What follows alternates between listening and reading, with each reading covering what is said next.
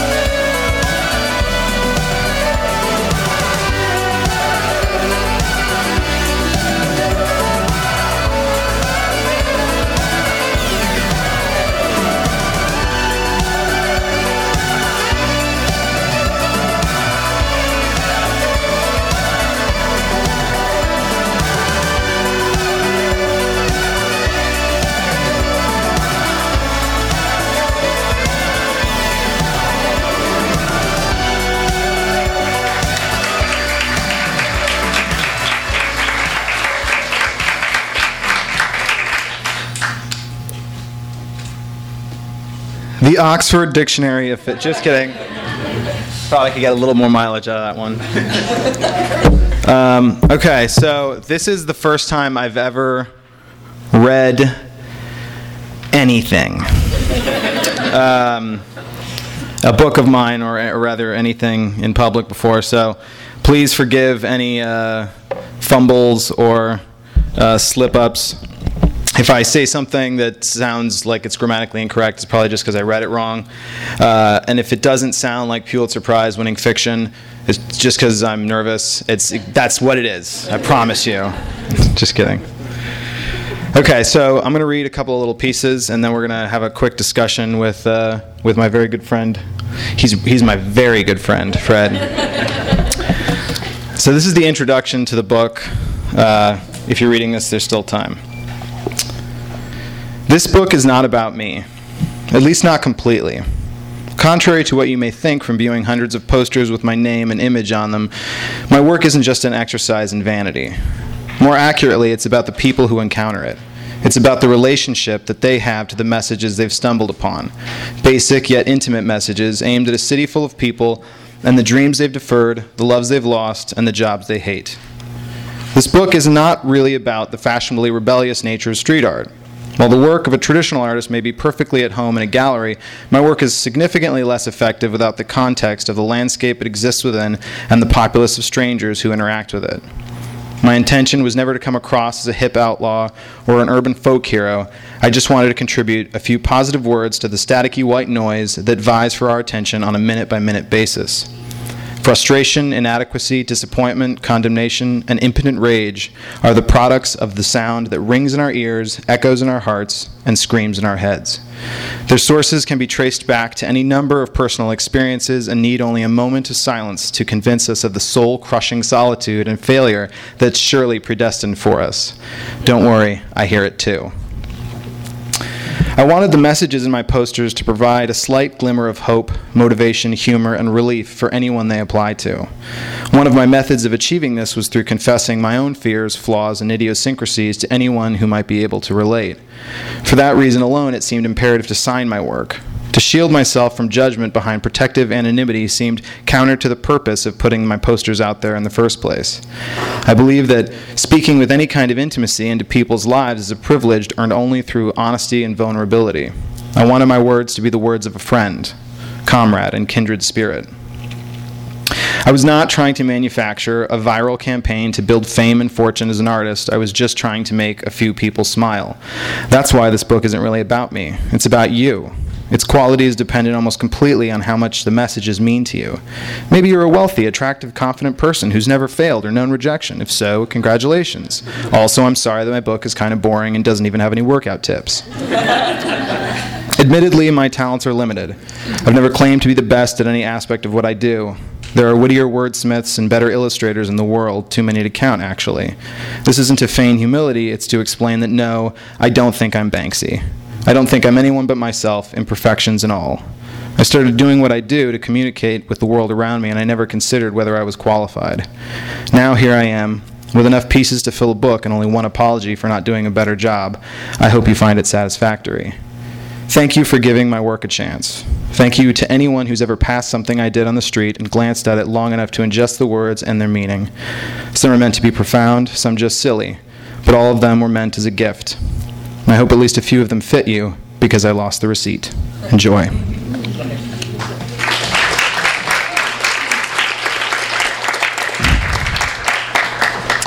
So,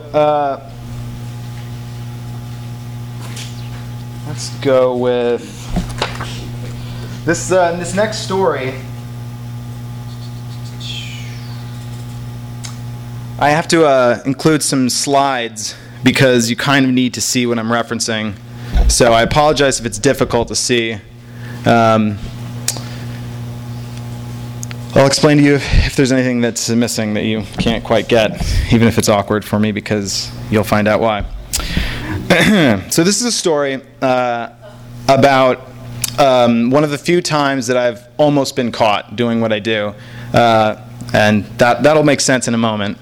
I'll explain to you if there's anything that's missing that you can't quite get, even if it's awkward for me, because you'll find out why. So this is a story about one of the few times that I've almost been caught doing what I do, and that'll make sense in a moment. And that'll make sense in a moment. So a lot of people ask me if I've ever been caught, and I haven't been arrested yet, but I have been caught a couple times, and one of them was this time, and it sort of ended in an interesting way, so I figured I would include the story into the book. This little piece is called Required Reading. So here I am, hopping the fence to what appears to be a condemned house that has fallen pretty deeply into ruin. The fence, part rusty metal, part wooden plank, is cheap and jagged, and it cuts my hand as I scale it. Nevertheless, once I'm in, I'm excited, because now I get to look around and pick my spot. I wipe the blood from my hand and my pants and survey the possibilities. I decide to go for the broad side of the house. The nice thing about spots like this is that the fence blocks most people from casually looking over and spotting me work, so I can take my time, which I do, liberally. After it's up, I take a bunch of pictures, even using a big ladder I find to get the best angle. I also notice a big pile of damp, rained-on books, all sharing a common theme. See if you can spot it. And you'll see the books in a moment. I still can't decide if my favorite title is Mother's Hungry Boy or Hot-Mouthed Mother. Some of the other ones are like Mother's Special Needs and Mom Makes 3. After I finish taking pictures, I grab my bucket and brush and round the corner of the house to the front, deliberating if I should put up another poster. Suddenly, I hear a sound. It's the sound of keys jangling as they open a padlock to the fence. With only 10 seconds to think, I mull over my options. If the guy's already seen me, running and hiding would only lead to the following embarrassing scenario. Him, "Sir, please come out from under that tarp and come with me." Me, "There's no one hiding under this tarp." I could just bolt and try to make it over the other wall of the fence, but with my hand already wounded, I'm not sure I could make it over fast enough, and that might lead to further bloodshed for me. The third option seems the craziest, but I figure I might as well give it a shot. I pick up my bucket and brush and stride confidently over to where the man is entering. As he unlocks the padlock and pulls the chain free, he looks up, and I walk out the gate he's opening, saying, "Thanks, I was just leaving." Confused, he follows me to the street, sputtering monosyllabic ums, uhs, and huhs in quick succession, all of which I ignore. I get in my car and gingerly wave as I drive away. Dumbfounded, he obliges a wave back. It seemed as though he hadn't seen my poster or me putting it up, and luckily the side of the gate he opened was not the side I'd been working on, so the fiction that I invented in those 10 seconds assumed that he might mistake me for a city employee who stopped by for some official reason, and thus, if I just acted authoritative, he might be confused long enough to let me just get out of there. Then again, maybe he was just glad I didn't mention all the books. So that's that story.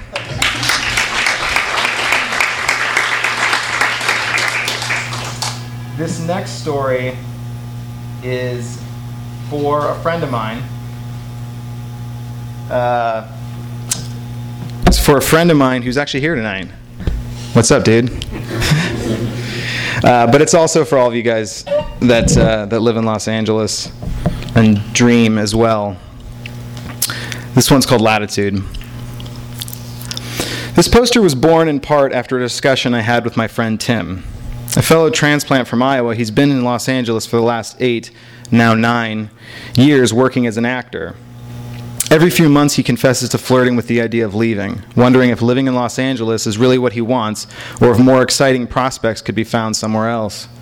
Selfishly, I'd like to rattle off a dozen reasons he should stay, but I always do my best to be supportive. I encourage him to consider the pros and cons as thoughtfully as possible, but let him know that I'd support whatever decision he arrived at, and I am sincere. Luckily for me, he hasn't left yet. There are times when all of us question the direction our lives are headed and wonder if it's not too late to veer off. The other night, lying in bed, I fantasized about running an ice cream truck.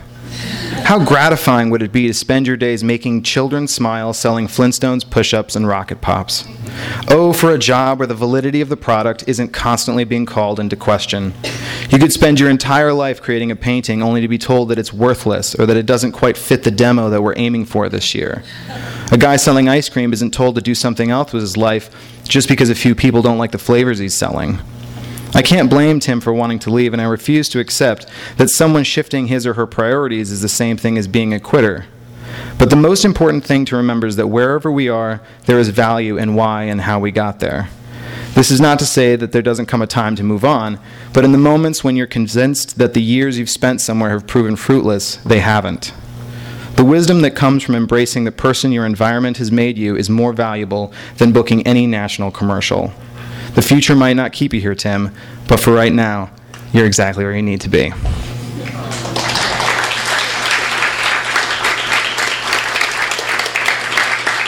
All right. So, whoops. I'm going to read one more story, and then we're going to get to the yakety yak. Let's go with this one. So, I think some people here are going to relate to this one. It might just be me, but I think a few of you guys will know what I'm going for. This one's called Kicking the Habit.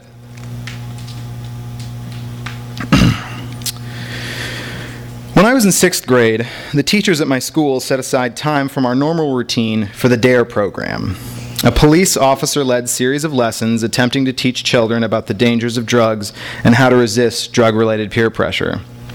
I don't remember much about the lessons today other than the impressive variety of drugs they touched on.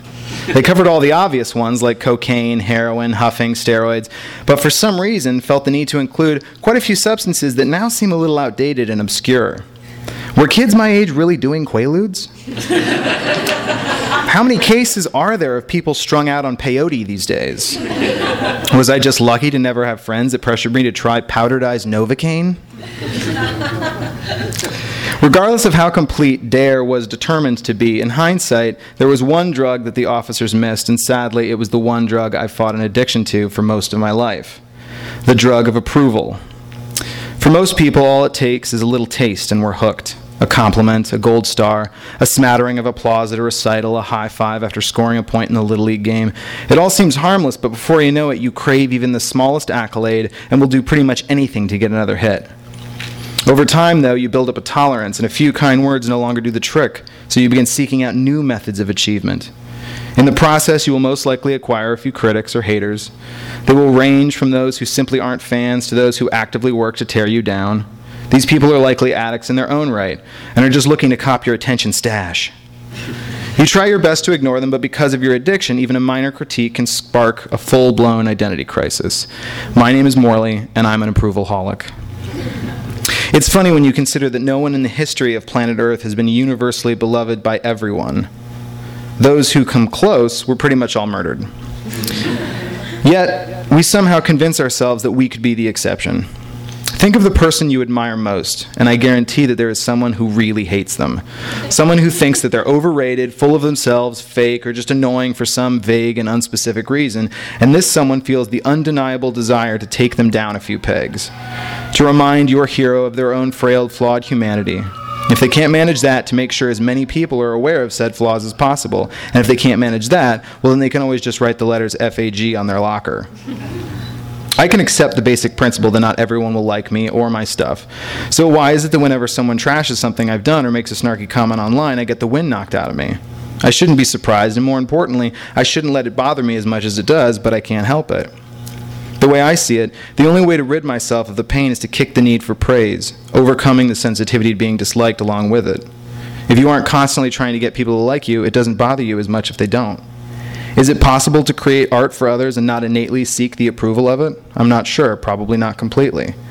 But we can wean ourselves away from the addiction little by little. I try to limit the amount of time I spend online. I avoid comment sections of blogs or articles about me. I consciously try to focus my thoughts away from myself, the perception people have of me, and how many fans I have or don't have. Sure, I suffer the occasional relapse and visit some blog, read some smug comment, and foolishly engage the person only to rediscover, as always, that I can do almost nothing to change someone's opinion.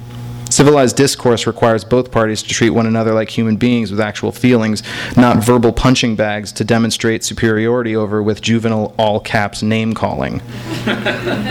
In the end, as with all addictions, we can only take these things one day at a time and continually seek the serenity to accept things we cannot change, courage to change the things we can, and the wisdom to know the difference. Thank you.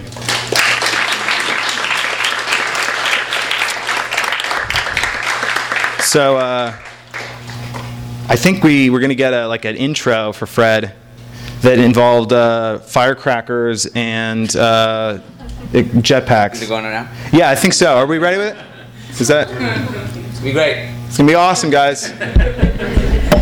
And now. Oh, dang it. No. I guess not. Yeah. I don't know. We should have rehearsed that. All right. Everybody, Fred Savage. Hi, guys. Wait, I have to put my notes up here. These are the ramblings of a madman, so I have to put these up here. Let me switch places with you. Okay. All right. I'm very excited to be here. I'm a big fan of Morley's work and have been for a long time. And to paraphrase one of his pieces, one of my favorite pieces of his, so here we are in the last place we ever expected, and isn't it magnificent? And I think that applies for me being in Los Angeles, and certainly in this room. It's the last place in the world I ever imagined being. A few years ago, I was driving my kids to school, and we were driving down Beverly, and at the corner of Beverly and Laurel Avenue, there was his Give Up, Get Up piece. I don't know if you guys are familiar with it, but it says, give up. And there's Morley's silhouette holding up E.T. under the IVE. It sounds much better when you see it. Explaining it sounds really complicated. But I was driving my kids in the car, and I think like Party in the USA was playing, and I turned it down, and I was like, guys, like that is, do you see that? They had no idea what I was talking about. I'm like, that is exactly what I want you guys to feel like. You know, I want you, if something gets you down, you stand up. Like this, and the moment you think you're going to quit, you know, you just keep going on. And that's what I want to teach you guys. And that's what I really want you to learn is even at your darkest moment, like you can keep going on. And that's what that's telling you. And they're like, it's just silence, you know? And I'm like, oh, I'm an insane person. And my son chimes in, who's like smarter than I'll ever be. He's like, so wait, it's like when Woody was looking for Buzz and he couldn't get into Pizza Planet, and he kept trying to get into Pizza Planet. He does, and he finds Buzz. I'm like, yes, that is exactly it. That is exactly it. And I'm like a dad. I'm super emotional. I start tearing up. And so I get to work, and I just go to the site and I email Morley. I'm like, oh my God, this thing happened with my kids in the car. And he wrote back. And I just thought that was so cool. And then we started emailing each other, and we met in person a couple of times, and then I was like, I want to come out with you. I want to go do something. Let's be a rebel, you know? Let's just change the fucking world, you know, and just dodge cops. And he's like, all right, well, he was doing this, like, his projection project, which it's in the book.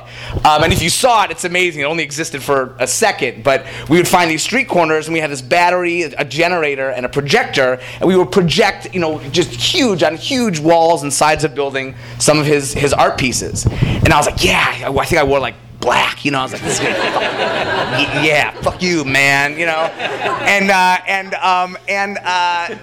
wasn't the case at all. Going around the city with Morley is just like reading his artwork. Everyone's like, hey, what are you doing? He's like, oh, I'm just putting some stuff up. And I was like, no, we're gonna run. We should lie to people. He's like, no, I don't want to lie to. Just tell them what we're doing. You know, they'll love it. And everyone loved it. Everyone loved it, and you saw their face, change, and it was amazing. I felt that personally every time I would go past one of his pieces of art, but to see that in action was really extraordinary.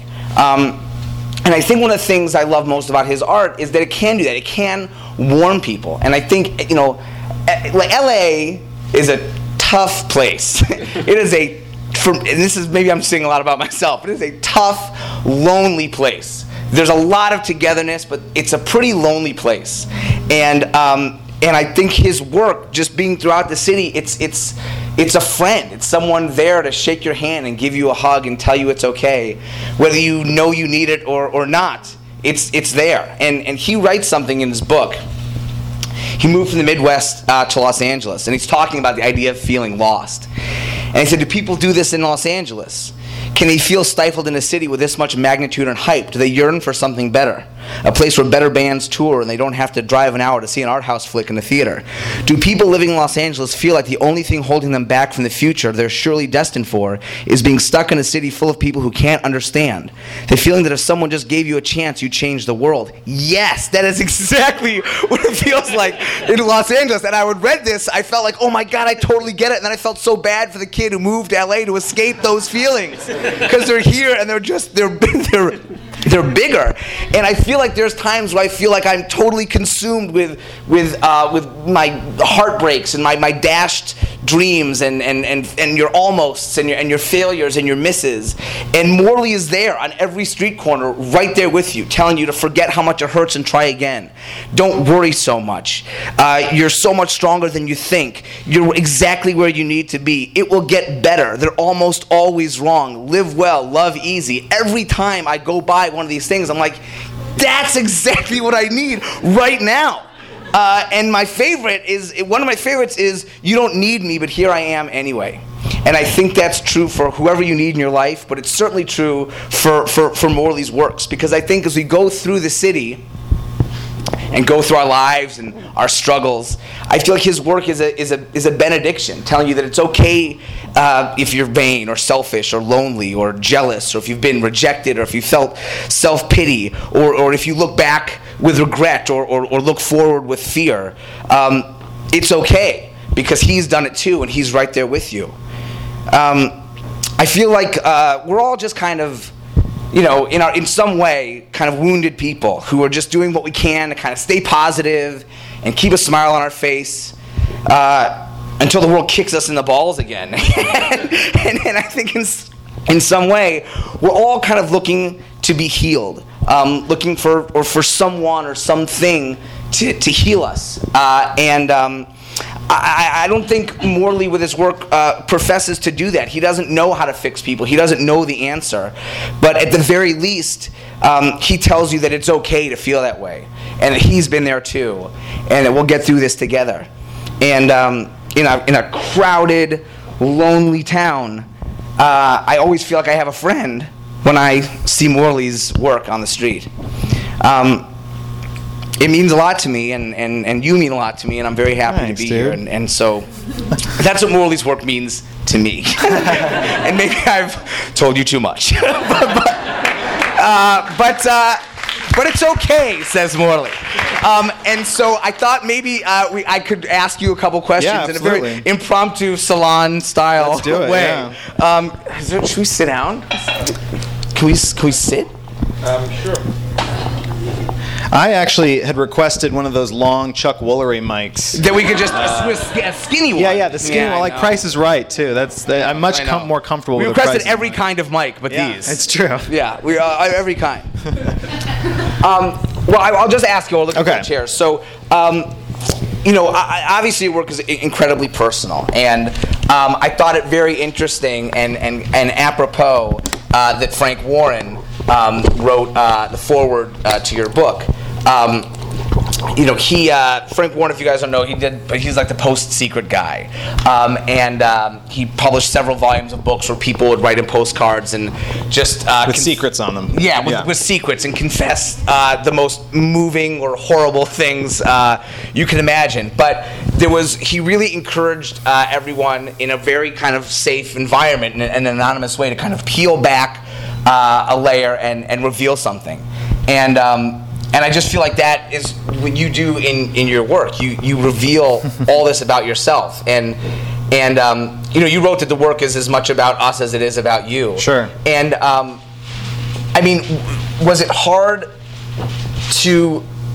Is it hard to express? Does this help, or is it always kind of hard? You always kind of like ripping off Band-Aids every time you do a piece. When I started, I had started actually in very sort of even more anonymously than what it is today. I had started when I was in college. I started silk screening my slogans on stickers and putting them up around the subway. I went to school in New York. And you weren't in them at this point? No, it was just the words, and there was no way of getting any kind of response at all. So I could just completely assume the best, that every person that walked by was like, that guy's all right, and everything he must stand for is good. Thank you. When I started doing this, though, the stuff when I moved out here, basically, it started getting a lot bigger, and I started including a drawing of myself to sort of give it, make it less of a disembodied sense of words and more of like, this is a friend, this is a person that you can connect with on a human level. And at the time, I really had not considered, like, I'm putting a drawing of myself on public streets with good-natured, messages on them. How long will it take before someone draws a dick on me? Like, how long will it take before someone says, asshole or whatever? And it depends on, some are obviously, I can feel a little bit more like, well, if they're, some are a little bit less personal than others. The really personal ones can be vulnerable, yeah. So I try my best to sort of like put those in places that are far off and never even think about them ever again, But what's great though is that when I started putting it up and I started a website and people could write to me, is that even the more confessional I got with these things, the more people would write in and say that it made a difference to them. And so that to me was all of the encouragement that I needed. I didn't need, it didn't matter as much that someone might say I was a dork for putting it up. If there was some person that said this affected me in a positive way, then I was like, okay, I'll take the hit then. I'll take whatever sort of critiques come along with it. So does that drive? Does the interaction with people, if they email you or through your website, does that drive a lot of the work? Absolutely. I mean, when I first started, I was really just going off of my own struggles, my family's and friends' struggles, and things that I sort of, the things I thought people needed to hear, because I needed to hear them or because people I knew needed to hear them. But as I sort of continued on, I started, finding people that I didn't know, and they said this meant something to them. Sometimes slightly, and they filled in more blanks than I expected them to. Like, they would say, this specific one meant a lot to me, and for this, and this reason. I'm like, wow, I thought it was, kind of broad, but I guess this person thought it was incredibly specific to them, and that was, those kind of things are awesome, And I think the way that people open up to you, and I think something that really distinguishes you from so many other street artists who, are anonymous or hide but the fact that you put yourself on this work, I think it makes it feel so much more, for me at least, it makes it feel so much more personal, that someone's kind of putting an arm around you. Right. Can you talk about the decision? I know you write about it a little bit, but can you talk about the decision to put yourself on there, and also I would imagine how to represent yourself. Right. Was it? They're very real representations, and it's not a caricature. It's not, you don't try to obscure yourself. It's a very honest, here I am, very kind of plain expression that people could kind of write anything they want onto that face and those poses. I mean, I definitely don't draw the huge throbbing biceps. No, you are really modest in the way you depict yourself. People, Yeah. Well, to me, the thing was that I kind of looked at sort of the street art scene and said, what I feel like is kind of missing from this is the relationship that people have with bands, with music they like.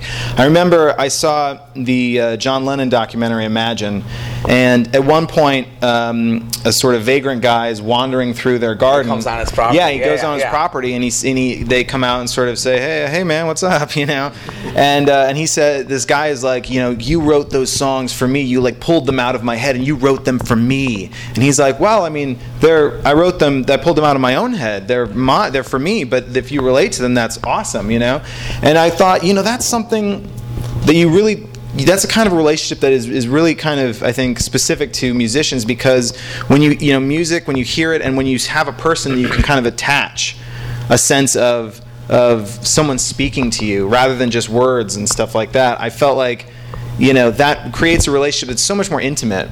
And so that's why I thought, you've got all these great street artists that are all so great, but none of them necessarily have that relationship because they can't or they won't or whatever include sort of themselves into the piece so that you sort of have that connection. And that's what I kind of was hoping to achieve, was vagrants wandering onto my property and saying I stole something out of their minds.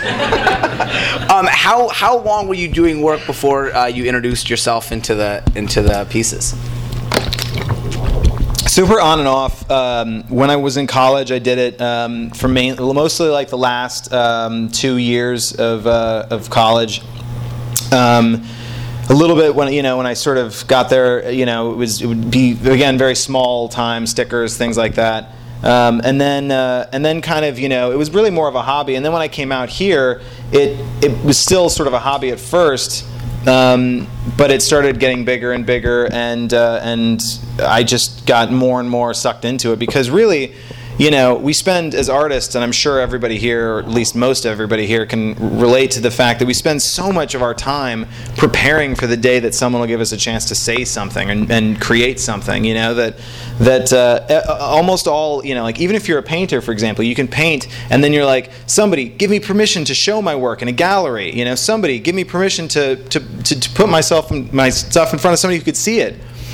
And to me, I was like, this is a chance to actually create and do stuff without any need for permission, without any need to like I say in the book, see if I'm qualified for it. Mm-hmm. And so that was sort of why I got sort of more and more and more kind of into it, and now it kind of just consumed me, I guess. Could you talk about another form of interaction? You're talking about that's why you put yourself in there so you can interact with the people who see your work. You have at certain times with the Please Take and the Free and the Morley Men and the Human Being Awards, invited people to physically interact with the work as well. Is that an important component, to not just feel it emotionally, but to physically interact with Absolutely, because when I started, the goal was always like, get as much of the work in front of the most amount of people as possible. So it would be like, if you can get a huge, billboard spot or whatever, like, that's great, and thousands of people could potentially walk by it. And as I continued doing that, I sort of realized, but there is real power in one person seeing something that only they would find, And so that's why, for me, I decided to start doing things that would that could be interactive on a very specific and like almost a private moment with you yeah. and someone. Yeah, and ironically, one of the things that I did was I put bookmarks in books at this bookstore around Christmas time. I didn't ask them. I just went around and put bookmarks and gift cards to buy books here, just in any random book, filmed it with my friend, and then we put it online, and anybody who came in here, if they sort of bought,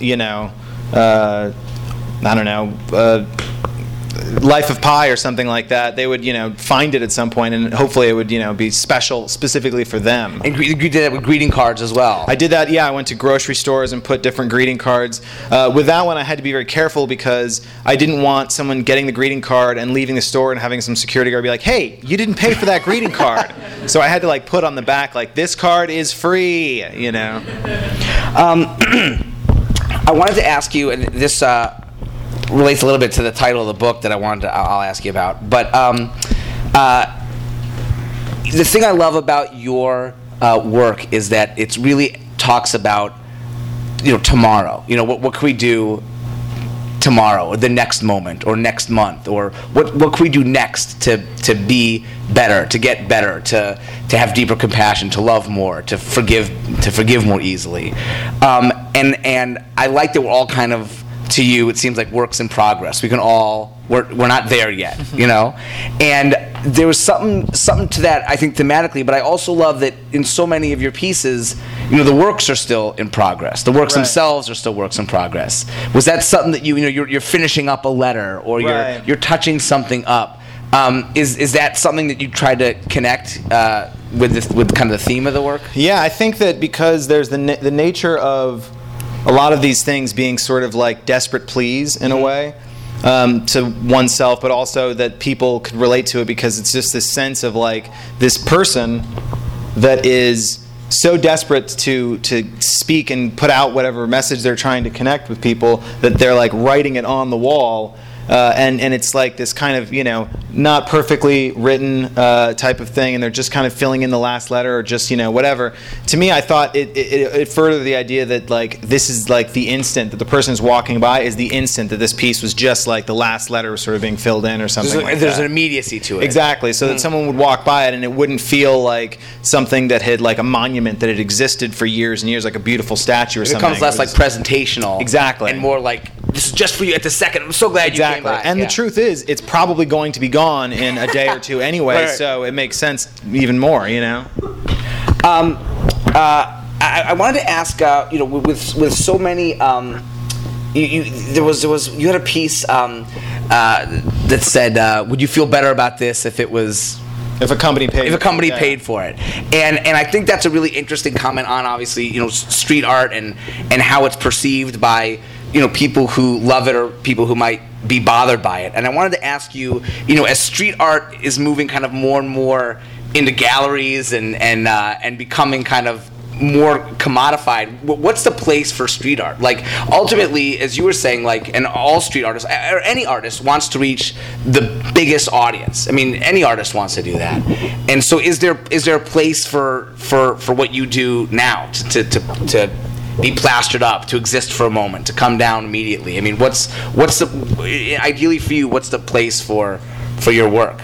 Well, I think on the street, in a book, in a gallery, or you just want to speak to as many people as you can. I mean, yes, I think that to me the book, the reason why this more than anything I've really done up to now is important to me is because the work outside of the context really doesn't, to me anyway, maybe to people who it means something to, it still can mean something to them, but for me I feel like when it's removed from the street, it loses something magical and special about it, then it feels like it's, at that point I feel like it should be better almost, like the statement of like, I promise you're not just a waitress or something, seeing that in a gallery means something different than seeing it on the street. If you've had a tough day, you just come off your shift or whatever and you're wondering like, why did I come out here? Did I come out here to be a musician or an actress, or did I come out here to be a waitress? And so on and so forth. By the way, no disrespect to waitresses. I had that issue come up recently and was sort of startled that someone thought I was like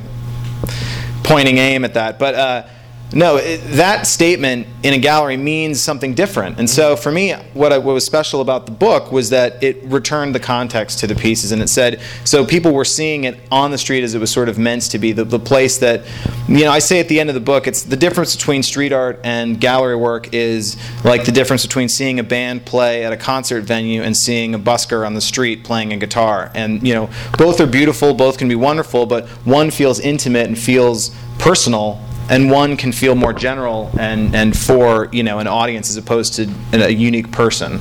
So for me, I feel like the important thing is always just maintaining that sense of intimacy. And I haven't really discovered an alternative to what I do now in terms of like something that like if someone said, hey, we want to give you 10 billboards to put up all over the city, I'd be like, great. But there would be part of me that would feel like, yeah, but if a person can't walk up and touch it, if a person can't feel that connection, to feel that it was one guy that came out, pasted this up, and got the hell out of there before the cops came, it just, I don't know if it would necessarily have the same feeling behind it. So the thought behind the book is the context is so important for these pieces that the book is to see them in their state as you intended them to be. Exactly. Yeah. It feels to me. I feel like it makes it more of a documentary as opposed to sort of a narrative, finely tuned sort of structured thing. And I mean, even down to the sort of texture of the cover, I wanted it to in the paper, I wanted it to feel more textile and more sort of like natural and less glossy and less kind of refined, I want to ask you one more thing, yeah. And then you guys can get your book signed and everything. You really see so much of yourself as you look into your pieces, and I wanted to ask you to read just from one passage. It really resonated with me, where you had people literally see themselves in your work, and you put a mirror into your work. And I wanted you to just sure from that for a second. It's that one, the small one. Oh, cool. So this piece Oh, I guess it basically is explained in the story. It's called Mirror, Mirror. And I'll hold it up because I didn't bring that slide. But in the image, I'm. Whoa. Uh-oh, dirty photos. In the image. It's a drawing of Morley holding up a mirror with the words "It will get better" on it. And the idea, as you'll see, was to sort of bring people into the piece. So the goal with this piece was to try and include the viewer as much as possible, to personalize it somehow and bring everyone who passed it into the message. I went to a glass cutting shop and had a pair of mirrors made to the size I wanted, then cut a stencil of the words, spray painted them on, created the drawing of me holding it up, blew it up to the right scale, pasted it up, and used a caulking gun to make the mirror stick to the wall. I was happy with the result and had planned to do the second one. However, the following morning I went to my car and found that it had been broken into for the second time in a month. My stereo had been stolen and my dashboard ripped out. I had hidden the stereo face so the whole car was ransacked. The thief even took the spare change I had in my cup holder. And then I saw it, sitting on the passenger seat were the cracked remains of the other mirror. I couldn't decide if it was just intentional or collateral damage from a hasty robbery. Looking back now and imagining the scenario, it seems almost comically tragic. Someone desperate enough to break into my junked-out '97 Honda Civic and steal a $50 stereo and a handful of loose change, only to be faced with a mirror saying, "It will get better." Nothing stings like good-natured encouragement when you're in the midst of a really low moment. Looking at your own reflection as you rob some stranger, seeing the words of hope sprayed paint across it. If it was me, I might have smashed it too. So thank you guys so much for coming. You've been listening to the Skylight Books author reading series. Don't forget that you can check out this and all of our other great podcasts at www.skylightbooks.com. Today's music was provided by Fragile Gang. You can check them out at MySpace, Facebook, and the iTunes Music Store. Thanks for stopping by, and we hope to see you soon.